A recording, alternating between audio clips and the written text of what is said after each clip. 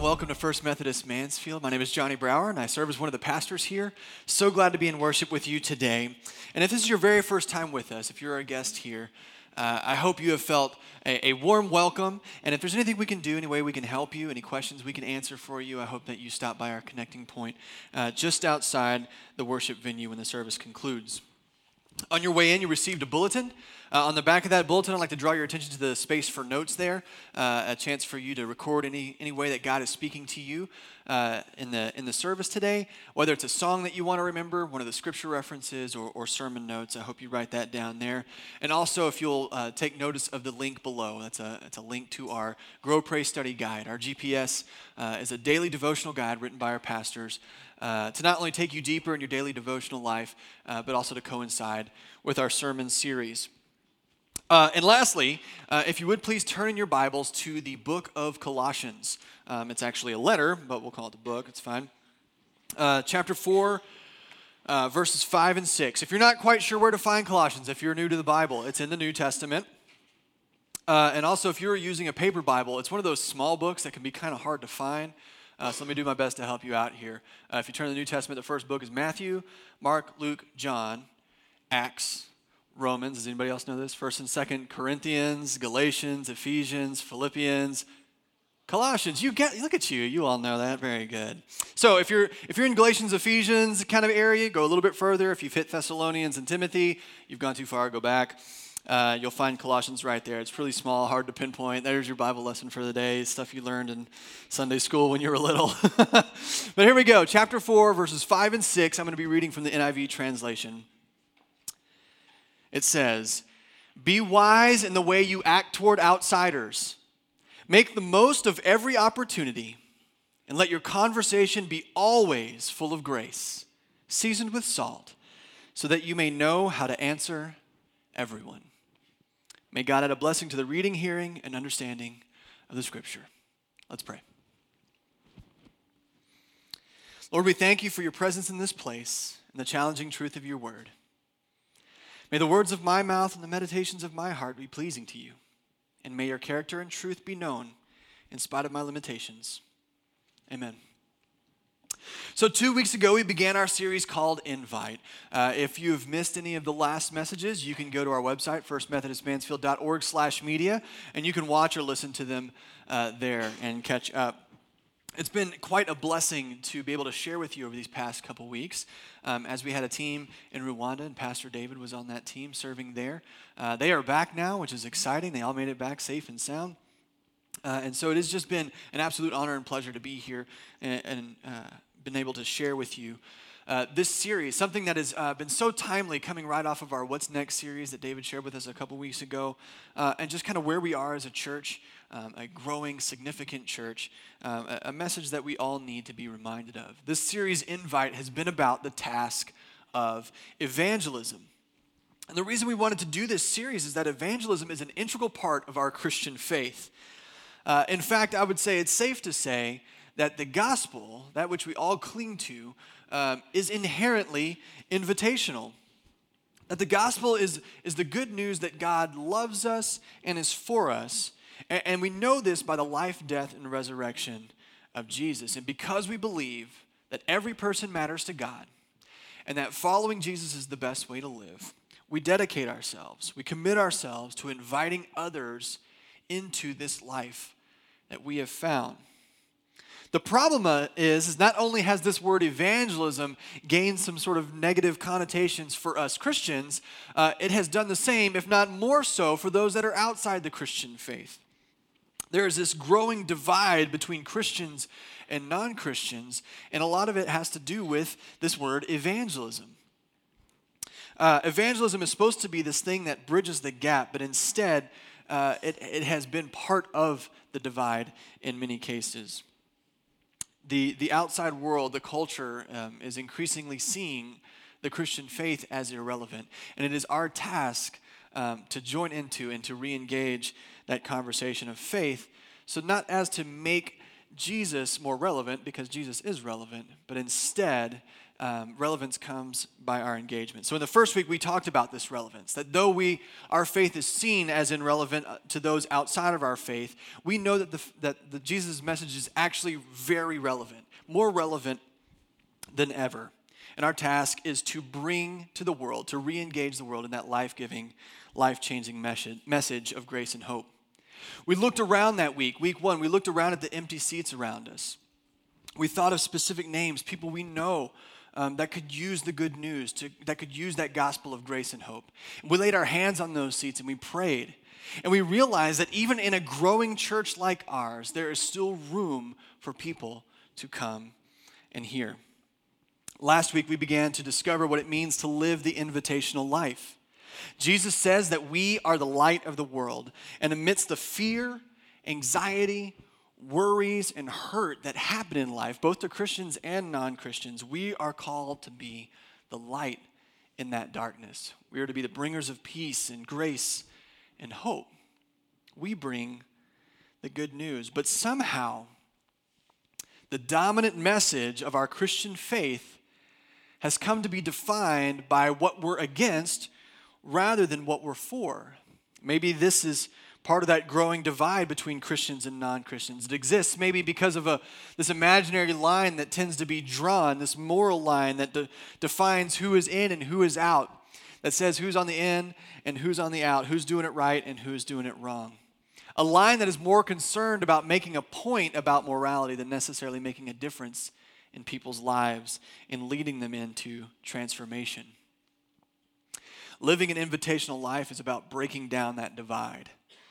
It's about wiping away those lines. It's about building a relational bridge in order to lead people to God. We saw a perfect demonstration of this in the story of Jesus that we shared last week, of Jesus and the woman caught in adultery. We find it in John chapter 10. In a moment when Jesus had the perfect opportunity to make a point about this person's sin, that her and everyone around could have heard where Jesus' stance was on this particular situation. Instead of doing that, Jesus stood up and stood between this woman and condemnation. He quite literally transformed her life. He saved her life. He stood between her and certain death and judgment. His actions in that situation matched his message of mercy and grace. And this is the truth that we landed on last week, that our faith becomes authentic when it's lived out in grace and love. That's what Jesus demonstrated for us there, and that's what we hope to demonstrate in our daily lives as well. So in our final week together, we're going to talk about how we use our words in this evangelistic effort. We know what it means to be evangelistic or invitational with our actions now. What does it mean when it comes to our words? This might be the hardest part. How do we express our faith to someone who might be curious about it? How do we express our faith when somebody might be hostile toward it? So to answer that question, we're going to take a look at the Apostle Paul's letter to the Colossians. We read that just a minute ago. We're going to look at it again. First, you might need to know a little bit about Paul. So before Paul was Paul, he was Saul, and Saul was a Pharisee. It's a bit of a tongue twister. Before Paul was Paul, he was Saul, and Saul was a Pharisee. And if you were here last week, you heard this. If you've been around church for any amount of time, you might already know this. But for those of you that don't, a Pharisee is, the simplest way to put it, is an expert in religious rules, right? They're really good at being religious. They know all the rules. They follow all the rules. They tell everybody that they follow the rules. They tell other people that they're not following the rules. They're really, really good at it. They knew them all, and they were really good at drawing that line, making that barrier, creating a divide between those that were religious and good at being religious and those that were not, who was in, who was out. Now, I don't believe this was meant necessarily to be malicious. I think that this is what authentic faith looked like for them. This is the faith that they grew up with. This is how they experienced faith from a young age. They were brought up in this faith to know that this is the law and that we follow the law, and that's how people know that we love God. As we follow these rules, we fit inside these boundaries. Not necessarily a bad thing. This is just the faith that they grew up in. And Saul was one of these. He was a Pharisee.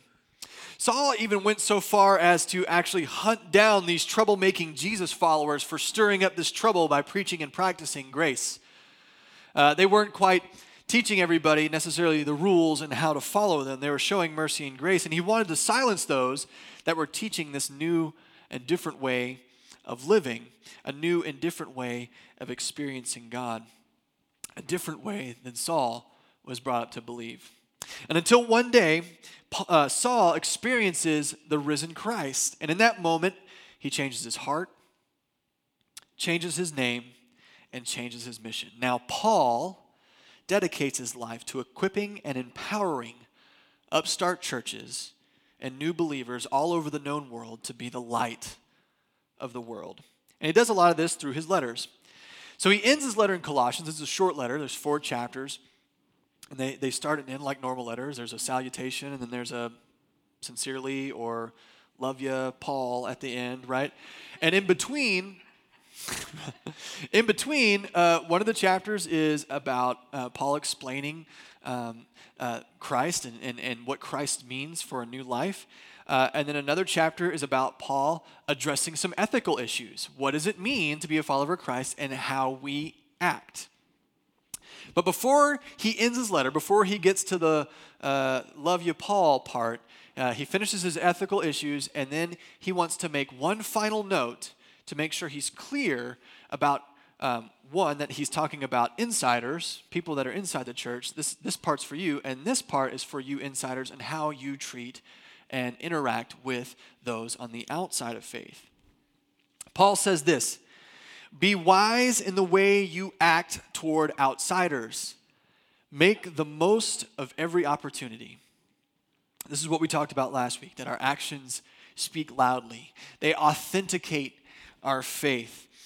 Do not miss an opportunity to show grace to outsiders. And then he goes on. Let your conversation be always full of, say it with me, grace. Very good. Seasoned with salt, so that you may know how to answer everyone. Let your conversation be always full of grace, seasoned with salt. I love that word full because we all know what full means, right?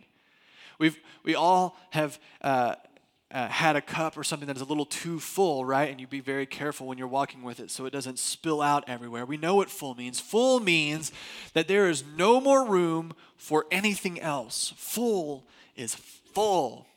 And our conversation should be full of grace with just a little bit of salt. I think the outsider's experience of Christian conversation has been more like full of salt with just a little bit of grace, right? It's full of all this wrong and bad and bitterness and then just a little bit of grace at the end. You're all sinners. You're terrible people. Don't drink that. Don't smoke that. Don't watch that. Don't listen to that. That's what you're going to get. This is what you deserve. Guess where you're going to spend eternity?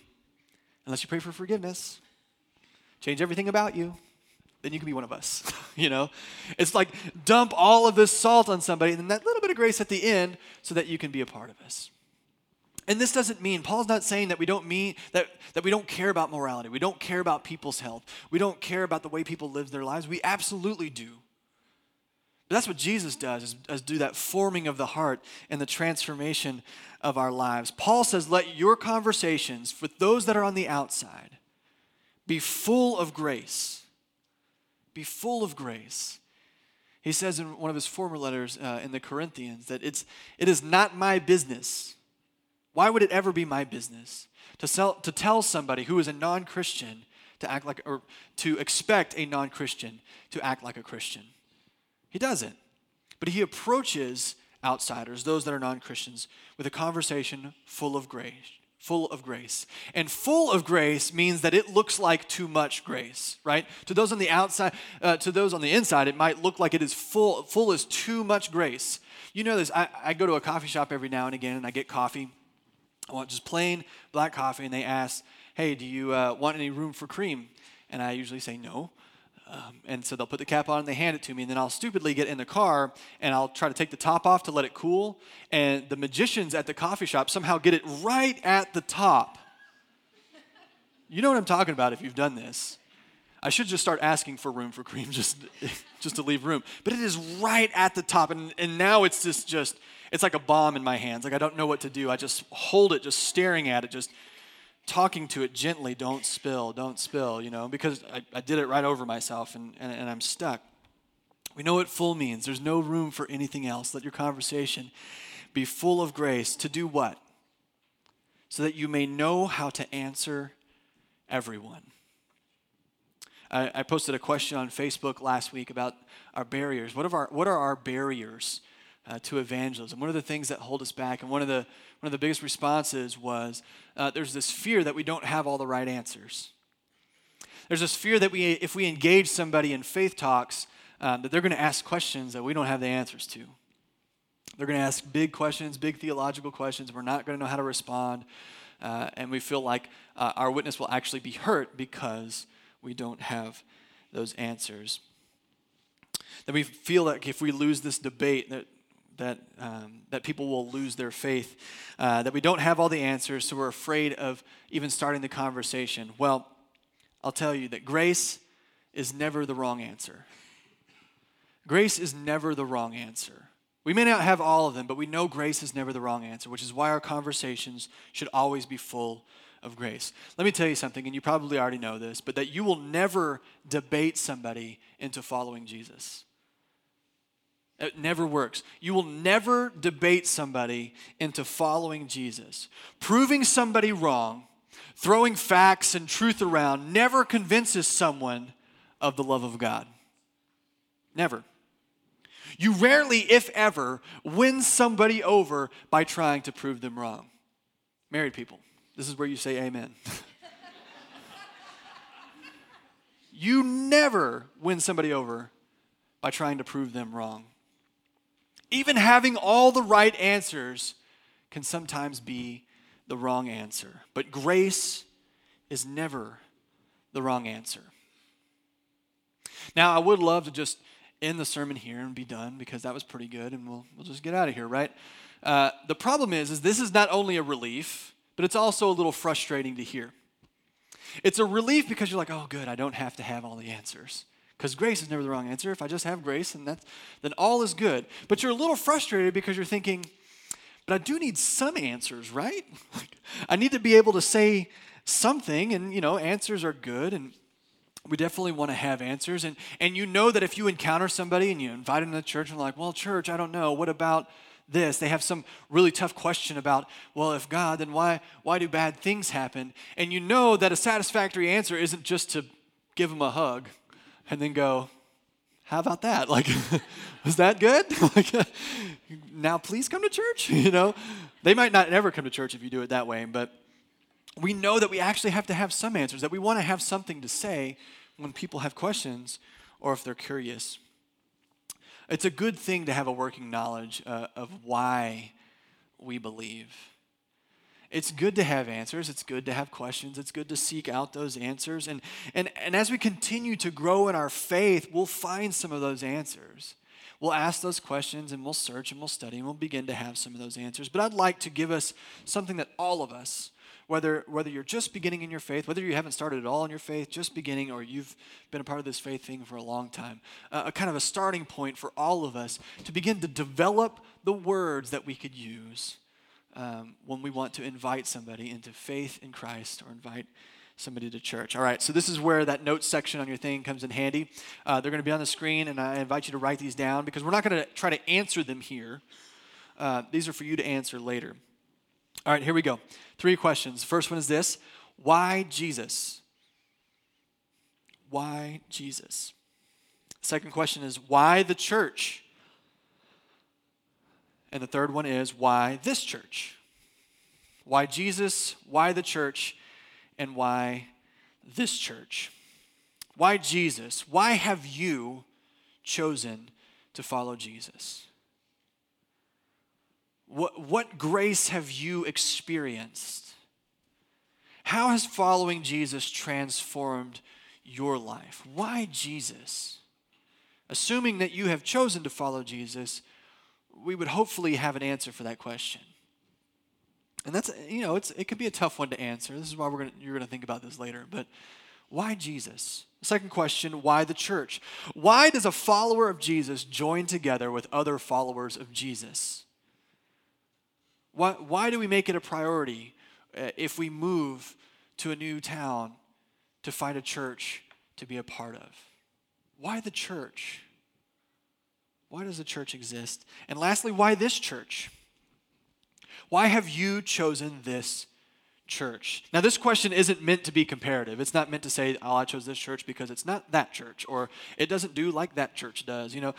This isn't to be comparative. Again, remember, we're trying to define ourselves by what we're for, not what we're against. But why this church? You are sitting here. You chose to come here today. Why this church? Why this church? This is your homework, so to speak, because it would take a little longer to answer these questions. And I want you to have time to really mull this over and think about it and kind of get a grasp on the answers to these questions. But these questions are about you. These are anecdotal questions about your experience. You may not know why bad things happen in this world. You may not be certain about how creation and evolution and all that works. You may not have all the answers about heaven and hell, but you do know why you've chosen to follow Jesus. You can attest to the transformation that has happened in your own life. You can witness to the work that God is doing through yourself and other Jesus followers. You do know these things, and this is what we call a testimony.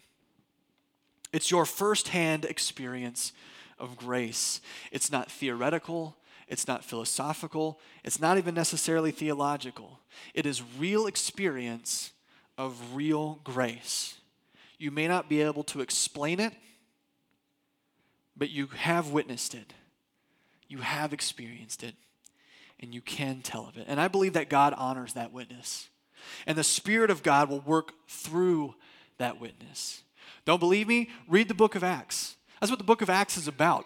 Jesus ascends into heaven, and all of his followers are standing around going, well, now what?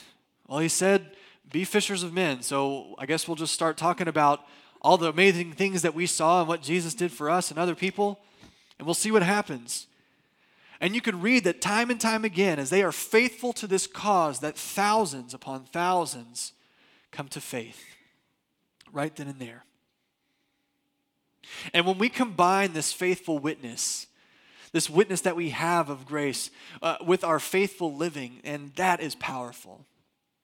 That is powerful, and that is what we call the invitational life. It is a life that lives out its faith. It's a life that is able to articulate what faith has done in and through them. Your life, your words, your actions will be a living and breathing invitation into that same grace. You become a bridge that carries people over that troubled water that has seemingly divided them. They've felt on the other side of this river, and they're just looking over thinking, I don't want to be over there. But you create this bridge with an invitational life that leads people over to God. You become light in the darkness. It's not about fixing everyone's problems. It's not about interrogating them. It's not about cleaning them up so that they can come to church. It's about inviting them, simply inviting them to come and to hear the good news that God loves them, that God is for them, and that God will never leave them. Let's pray.